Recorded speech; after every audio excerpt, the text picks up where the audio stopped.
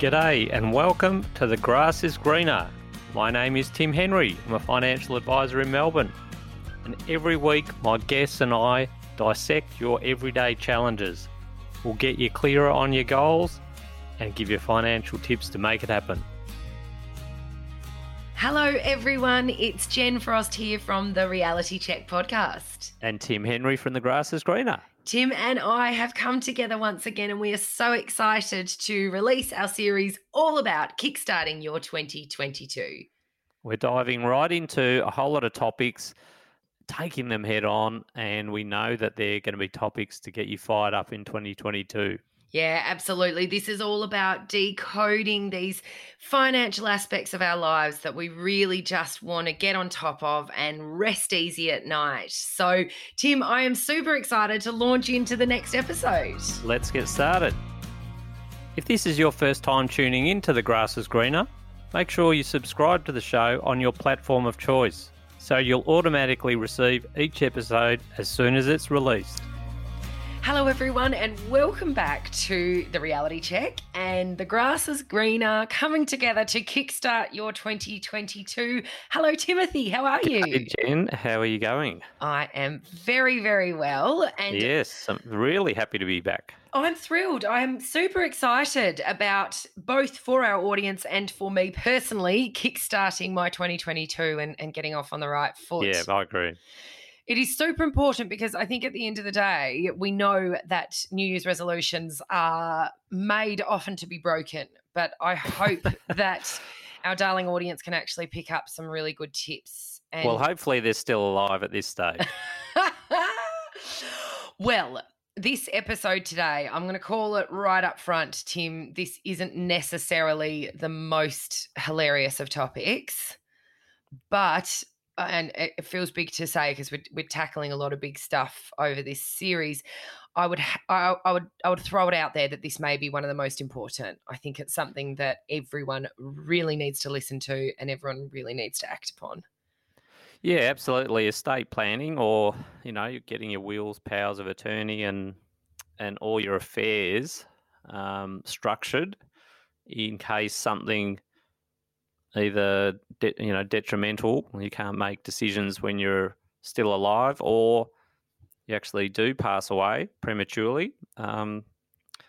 It's an interesting one because I think when we see our clients that get it done, it's a really easy one for all of us to avoid, but it's a really good feel-good factor when you actually make those deliberate decisions and get them in writing and you know that it's rock solid. And I think let's call this, Tim, it is an incredibly selfless act in many ways to get this into place, because without meaning to be entirely crass about it, you're gone. If you have passed away, then it's not you that necessarily suffers the consequences of these things not being in place. It is the people you love the very most, and it is at the time of their greatest despair and their greatest challenges that they then have the additional burden of dealing with some of these sorts of things. So I think the interesting thing you're saying there, Jen, and it's you can't help but be blunt on this topic, unfortunately, because death is blunt. But I really liken it as to simply, look, there's decisions that you got to make when doing wills and powers of attorney that they're challenging decisions. Yeah. I'm not saying they're easy, but basically you've got two alternatives. You either sort through those yourself or defer them to someone else later on to solve that problem because you didn't solve it. So I think when most people view it like that, they say, look, I need to do this. And they generally feel good for doing it. I agree. And as you said, there's two sides to this. This is ensuring that your wishes are followed. So there is a selfish aspect of that, but that's fine. It's you get to choose where this all goes. Absolutely. It's your life. And in turn, ensuring that those that are left behind don't have the burden, which can be very high financial impact from both a tax and a fees perspective. Making sure that they don't have to deal with that in the event. So, Tim, I want to start right at the beginning. So first things first, I do, people, by the way, have this all in place, but I am an audience member and I do not have a will. I do not have powers of attorney. I do not have guardianship for my children set up. Who do I go and see? Well, most people would go and see a solicitor, and they're going to see a lot of solicitors do this work. Not all solicitors do. Some solicitors specialise in estate planning matters, and I probably personally I would lean to someone that does specialise in it, because we, as financial advisors, we've been helping our clients navigate this with online solicitors that we work with, but we've been trained by a great person by the name of Tara Lukey, and what we've learnt from her over the years, it is a very specialised bit of work, even from a solicitor point of view. So I generally would think it, if you're going to get it done properly, go and see an estate planning solicitor. Yeah. And tell me, so let's look at the will first. What is a will, and perhaps what are kind of the key in fact, no, Tim, can I stop there? I'm going to pull myself back. You can edit that out later if you want to. I actually want to go back a step further from this. We know that almost 50% of Australians don't have a will in place. In fact, 25% of people have a valid will in place. Wow. Okay, you've got better stats than me. Yeah. Only 25%. Because there's 25% that say they have an up-to-date will. Yeah. There's about 16% that have a will, but they know it's out of date, but they haven't sorted it out. Yeah. And that in itself is a risky place to be in. So if you're one of those and you're listening in today, please put this to the top of your to-do list for 2022, because having an out-of-date will really just ensures that it goes somewhere that it shouldn't, because those directions are going to be followed. So I'll give you another. Can I give you another? I can't help but give these stats because they're pretty shocking. The other one, which is amazing, is that of the 25% that do have a valid will, and who have children under the age of 18, 60% of those people have not made a guardianship nomination for their child if they weren't around. So again, that even the people that have got wills haven't taken it all away and had that done properly. Yeah, and I think we really need to crack into that specific topic in this episode, Tim, because as a mother of two beautiful girls and you are a father, and it is hard work even contemplating this subject matter. I cannot, with my children in the same room as me, emotionally get my head into the space that is who would look after my children if I died tomorrow.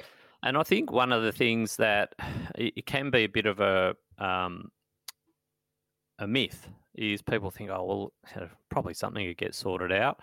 And what our good mate Tara says all the time is you do have an estate plan. The government has a default one for anyone that doesn't have this in place. So you're going to let them run it effectively. And I don't know how everyone's feeling about the governments in their life over the last couple of years. But do you want them running this show for you? And I don't think so. No, absolutely. So let's go back one step. We know that people haven't got these in place. Why? What do you think are the kind of the key detractors? I think the barriers. Look, it's not the most enjoyable job to do. Let's be honest. Right. I mean, it's morbid. confronting. It's morbid. Yeah, and it's upsetting. Morbid. It can be upsetting. Some cultures especially feel it's bad luck to talk about death. I mean, that's a fact. They feel like that's going to encourage death. But I think more than anything, it's just I don't quite understand how it works. I'm not really sure who I would want my child to go to if I wasn't here. That's one of the, I think for mums especially, we see that as a big barrier for them getting it done. They're probably happy with all the other decisions, who's the executor of my will and all that. They're probably happy with that. They just can't make a decision on that, and it holds everything up. Generally, it's not cost. It is actually just putting the effort in and confronting those difficult discussions about what happens if I die, what happens if I've got dementia, what happens if I get hit by a car and I'm incapacitated. I mean, they're not easy discussions, but confronting them is the only way. Yeah, and I think that's the thing, because to trust someone in a way that enables them to make all your financial decisions, all your medical decisions, Yeah. look after your children, that is just next level, isn't it? Because Yeah. that is a very hard thing to really comprehend, let alone put into paper. Tim, can I add a barrier?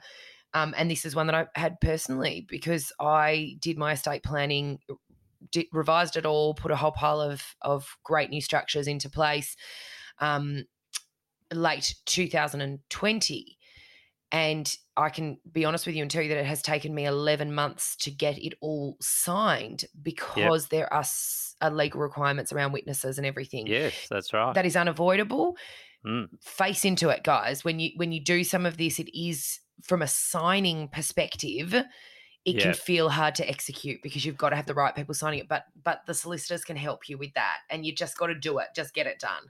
And it is also, I have to say, probably a very archaic type system. So, Agreed. while a lot of the world's moved to digital signing and all this sort of thing, that this is still in the old school. Must be signed with the same pen. Must Absolutely. be witnessed by a JP. Yeah. All these types of things, and must be originals and all that sort of thing. So, that's a challenge for people too. Yeah. All right, let's launch into it, because I want to really nut out what we need to think about and what we need to get in place here. So let's start with a will. The most common, perhaps known. Yep. So what's the point of a will? What do we need to think about? Well, I think as simple as, let's keep it simple and say it's about how your assets are distributed upon your death. Yep. You can include other things in there, like the guardianship of your children and that sort of thing. But the bottom line is, where do I want my assets to flow to? Yeah. And the thing I'd like to call out in this one, that a solicitor, an estate planning solicitor that I have a relationship with, told me, people often avoid getting these wills done because they think, right, I need to get into the nitty gritty with this, i.e. that piece of artwork, well, that's going to young Jack, and this, this piece of furniture, well, that can go to wee little Susie. Actually, and the advice from this solicitor specifically was, unless you really desperately want to do this, don't try and control things from the grave. No, you don't need to do that. It's just, look, the stock standard situation, which they call an I love you will, which is a standard will, is wife leaves her assets to the husband. Yep. Husband leaves his assets to the wife. Yep. If they both passed away at the same time, the assets would go to the kids. Exactly right. In equal proportions. I mean, that's the most basic version. That's exactly right. And it's taking a lot of your cases, estate as a whole, as opposed to trying to handpick little things. Yeah. And then separate to that, outside the will, there are documents like a letter of wishes where if there are special things of sentimental value that you'd like one of the kids to have or someone to have, you can write that in there. Yep. Yeah, let's talk about the letter of wishes. So we've done will, and we know that is primarily to say, how is my estate going to be split? That's the legal document. Yep. That's the legal document. So let's talk about a letter of wishes. I reckon a lot of our audience may not have heard of that. I would suggest people go back and listen to previous episodes of The Grass is Greener, because we spoke about these. Well, we did have a great guest. One of our most popular episodes in 2021 was with an estate planning solicitor, Lucy Percy. She runs a business called Head and Heart Estate Planning, and she really is heart-led with this, and she really is passionate about the letter of wishes, because what a letter of wishes is, it's a structured letter that sits alongside the will. It's not legally binding, but the executor, if you've chosen your executors well, they're going to want to carry out your wishes, and it allows you to express all those things that you would love to see happen with either with the money or the way the kids are going to be raised, or what schools they're going to go to, or all those types of things. And I really feel like the letter of wishes should be the leading document, because this is what, with that emotion, we come up against it every episode, don't we? It's the emotions that lead us. Absolutely. And if once we are able to get in touch with those emotions on all of that, the structural document on who gets what becomes really basic.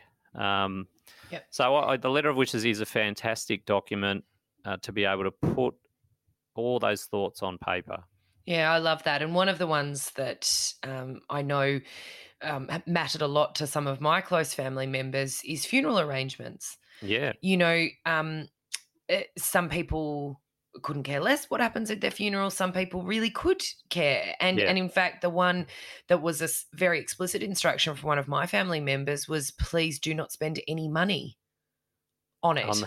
the, right. You Well, there know, you go. my Yeah, wish is that you have a party and a lovely time and reflect on me, but yeah, I do not need you spending thousands of dollars on a box and putting me under the ground. I yeah, don't want that to happen.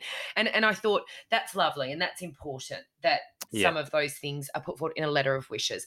Tim, what about guardianship? We've mentioned it a few times. Can we really hone in on that one? Because I think it's Yes. fundamentally important. Well, that does reside in the will. So Okay. you do make an actual uh, election for a guardian. So that's in a situation, assuming that husband and wife are together and something happened to them both at the same time. Mhm. When I say something happened, they're both killed. Or they're incapacitated to the point where they can't look after the kids. Who would be the guardians? Who are the people you've nominated? Again, not an easy, probably the biggest decision. Mm. A lot of emotions come into that because you sort of think, oh, how would Jen react if I didn't leave the kids to her and I've left them to my other friend, or one sister over another? What I say to people quite a lot is, and I know Tara definitely would say this, is if you don't elect someone, um, the entire family is going to be around that kitchen table trying to work that out later Mhm. on. Mhm. And might sound a bit harsh, Jen, but I normally say to my clients, particularly the female client, your mother-in-law is going to be sitting at that table, and she thinks that she's getting the kids. So you got a choice here. You can make that election. Yeah, and oh God, honestly, I'm a mum and I have two young kids, and this conversation makes me teary because the thought of leaving them Yeah, behind is just so gut wrenching, and I don't want anyone else to look after them because they're no, mine, you know. So I don't want to think about it, let alone I don't want to put it down on paper. But you need to. Please do yeah. that this year. Please make sure. Now, I also would like to But it's call out highly unlikely it's going to happen, Jen. So exactly, this is exactly. your opportunity to say what you want to have happen. Yeah. So if you say nothing, you're leaving it to Yeah, you're leaving it. whatever. Yeah. Yeah, you're And leaving it open. can I also comment, Tim? This is direct feedback from a lot of the reality check audience. I think this is also probably the key area of wills that can change drastically over the years. Yeah, You know, so just be aware of who you have nominated as the guardian in your will. And yeah, as the years go on, and while you still have underage children, is that still relevant? Now let me be specific. Often, as very young parents, we nominate our parents. We do. That's a really common guardianship nomination. Now, 10 years can pass and a lot can change in the age, health, and ability of our parents. So being acutely aware of whether that guardianship is still accurate, yeah. and making the effort to update it where it isn't is really fundamentally important And I as well. think what's important there, you've just reminded me to say that anywhere along the line, once you've actually got a will in place or powers of attorney in place, altering them or fine tuning them with different names is not hard. Yeah, brilliant. Just an adjustment. Yeah. And that's a big one. So don't let that overwhelm you. If you've got a will in No. place, fixing it, tweaking it, updating it, don't think that that's too hard. Do it today. One thing I just want to mention, Jen, it's a great resource for people. Yeah. I know we don't normally do too many plugs, but Lucy Percy from Head and Heart Estate Planning, she does actually do a video course to educate people on estate planning, and you can buy that. I think it's $149. But as a bit of a teaser to that, she has a free version which is about the guardianship and choosing someone there, and that is a great free resource. Yeah. So we'll put a link to that, but you can find that on her website at Head and Heart Estate Planning. Yeah, thanks, Tim. That's an important one because I think, as we said, it's just overwhelming. Now, Tim, Yeah. you mentioned the term power of attorney then, and we know we've got Yes. both a financial power of attorney and a medical decision maker, a medical power of attorney. Can you just briefly sort of explain those and why they're important? Well, I think the first distinction is because these documents start getting confusing. Is so wills deal with death. Powers of attorney don't deal with death at all. It's in the situation where you're alive, but you for some reason can't make decisions. Now that could be as simple as you're out of the country, Mm. and can't get a signature to someone. It could be the cases that we generally see is someone's incapacitated, they're sick in hospital, very sick, or might be diagnosed with dementia or something like that, and they need someone to help manage their affairs now. Interestingly, with things like dementia, once you've been diagnosed with dementia to a certain level, you're not allowed to create any of these documents because you're no longer of sound mind. So you've got to have it in place beforehand. So it's nominating people who you trust to run your financial affairs, nominating people who you trust to make medical decisions on your behalf if you're unable to yourself. Yeah. And again, let's just call this out. This is not complicated stuff.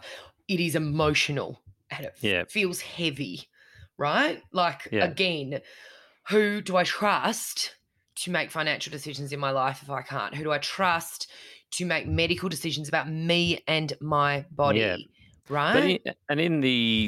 Let's just go back to the stock standard. Probably more than half of the people have this version. Yep. Husband and wife are going to be each other's power of attorney. Totally. And medical. And then they're going to have a couple of backups. Yep. Just people they trust. Exactly. Family or friends that they trust that they know they can look in the eye and they'll do the right thing. Yeah, absolutely, Tim. So no harder than that. And I think this is a great way of us really summarising this episode. So we've spoken about wills, we've spoken about guardianship of our children, powers of attorney, medical power of attorney, medical nominations. Finally, I think let's just perhaps wrap this up into, why some of this is really important. And I felt this was something I learnt only really in the last couple of years, that because we think, okay, well, it's fine. I've got a basic will and everything will go to my kids or to my husband. But there's a little bit more to it than that, isn't there? And it was when I started to learn about things like testamentary trusts that it all kind of started to make sense to me, and why we perhaps need the guidance of someone like a dedicated, specialised solicitor to do this. Well, again, it comes back to those wishes. So the I love you will, the stock standard will, it's going to pay those assets to the people that you've nominated, and they don't have a choice. They're receiving those assets. So in the situation where the recipient of those assets might be living in a de facto relationship, if it was, say, a child, an older adult child, they're going to receive those assets that are now in a shared environment because they're de facto. It might be that one of the biggest things is that if one of a husband and wife passed away a number of years down the track and that person remarries, they take all those assets with them into that relationship. They're on the table to be divided if that relationship doesn't succeed. So what a testamentary trust does is it upon someone's death, the will has an instruction to create a trust, which is a protected pot of money. The other person is still in control of that pot, but they don't personally own it. They can own it if they draw the money out, but they can choose not to if they're in situations where it's better for them not to own it. So it just gives a lot of flexibility, and a bit like that, probably harsh. I sort of hate to use that example on the mother-in-law before, but a little bit similar to this is, I do say that, if someone's going to remarry down the track after you've passed away, do you want that person getting their hands on your kid's inheritance. But most people are going to say, no way. Yeah. And I think that's exactly it. This is setting up a structure to safeguard the nominated beneficiaries of your estate to ensure that they get it. And from a tax perspective, that it's most effective, from an really ownership good for that perspective. too. Yeah. So Tim, we've smashed out a lot today. Let's sort of summarize this. I think it's just it's an icky topic. It makes you feel a bit emotional. I don't want to think about it, but we would really, really appeal to people to really take on this as one of the major aspects of their life to really kickstart 2022 and get on top of this, right? Yeah, I think, look, don't let another year go by. It's an easy thing to defer. I've had even clients say, look, we'll get to that in next year. And it's like, okay, well, normally disability and death doesn't come at a time when you plan for it to come. It's harsh, but it's reality. And a lot of people every year experience the difficulties, extra difficulties, because they've gone into that situation and they didn't have that sorted out. All right, guys, call to action. Get out there, get it sorted. Tim, so lovely to chat to you. Maybe we'll talk about a happier topic next week, Jen. I reckon. All right, we're gonna make the next one just a barrel of laughs, okay? Cool. All right, Tim, see you next week. Bye. If you're looking for a community of like-minded people who are going on a journey similar to you, then I invite you to join the Grass is Greener Facebook group, where you can connect, share and learn from other people just like you. The information in this podcast is of a general nature and does not take into account your own financial objectives, circumstances and needs. You should consider your own personal situation and requirements before making any decision. If you have any concerns or questions, please contact me. That's the end of another show. Remember, the grass isn't greener on the other side. It's greener where you water it. See you later.